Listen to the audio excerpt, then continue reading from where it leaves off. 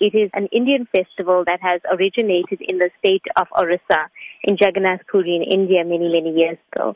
It's a pastime of Lord Krishna where his devotees pull him back on the chariot to Mathura, and also at that time bringing him back into their heart. All over the world, actually, the Rath Festival or the Festival of Chariots takes place annually at so many ISKCON centers around the world. And we just find that people are more receptive to joining in the celebration and the festivities. What can members of the public expect at the Festival of Chariots? We have a wealth of activities planned, and, the organizers, we've been at it for many, many months now. There's something for the children. We've got a Blue Mountain themed village for children, which will host spiritual activities.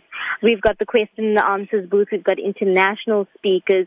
We've got authors of Vedic literature. We've got a cultural stage show that hosts international and both local artists.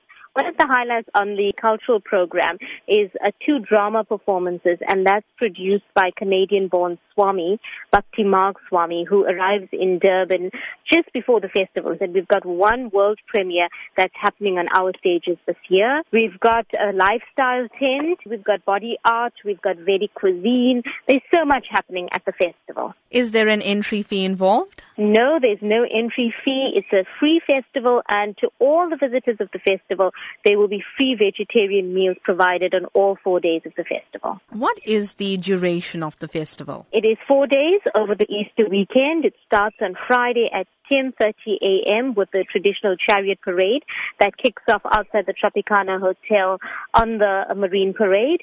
And it ends on Monday evening, that's Easter Monday, at 5 p.m. when there will be another chariot parade starting from the festival site.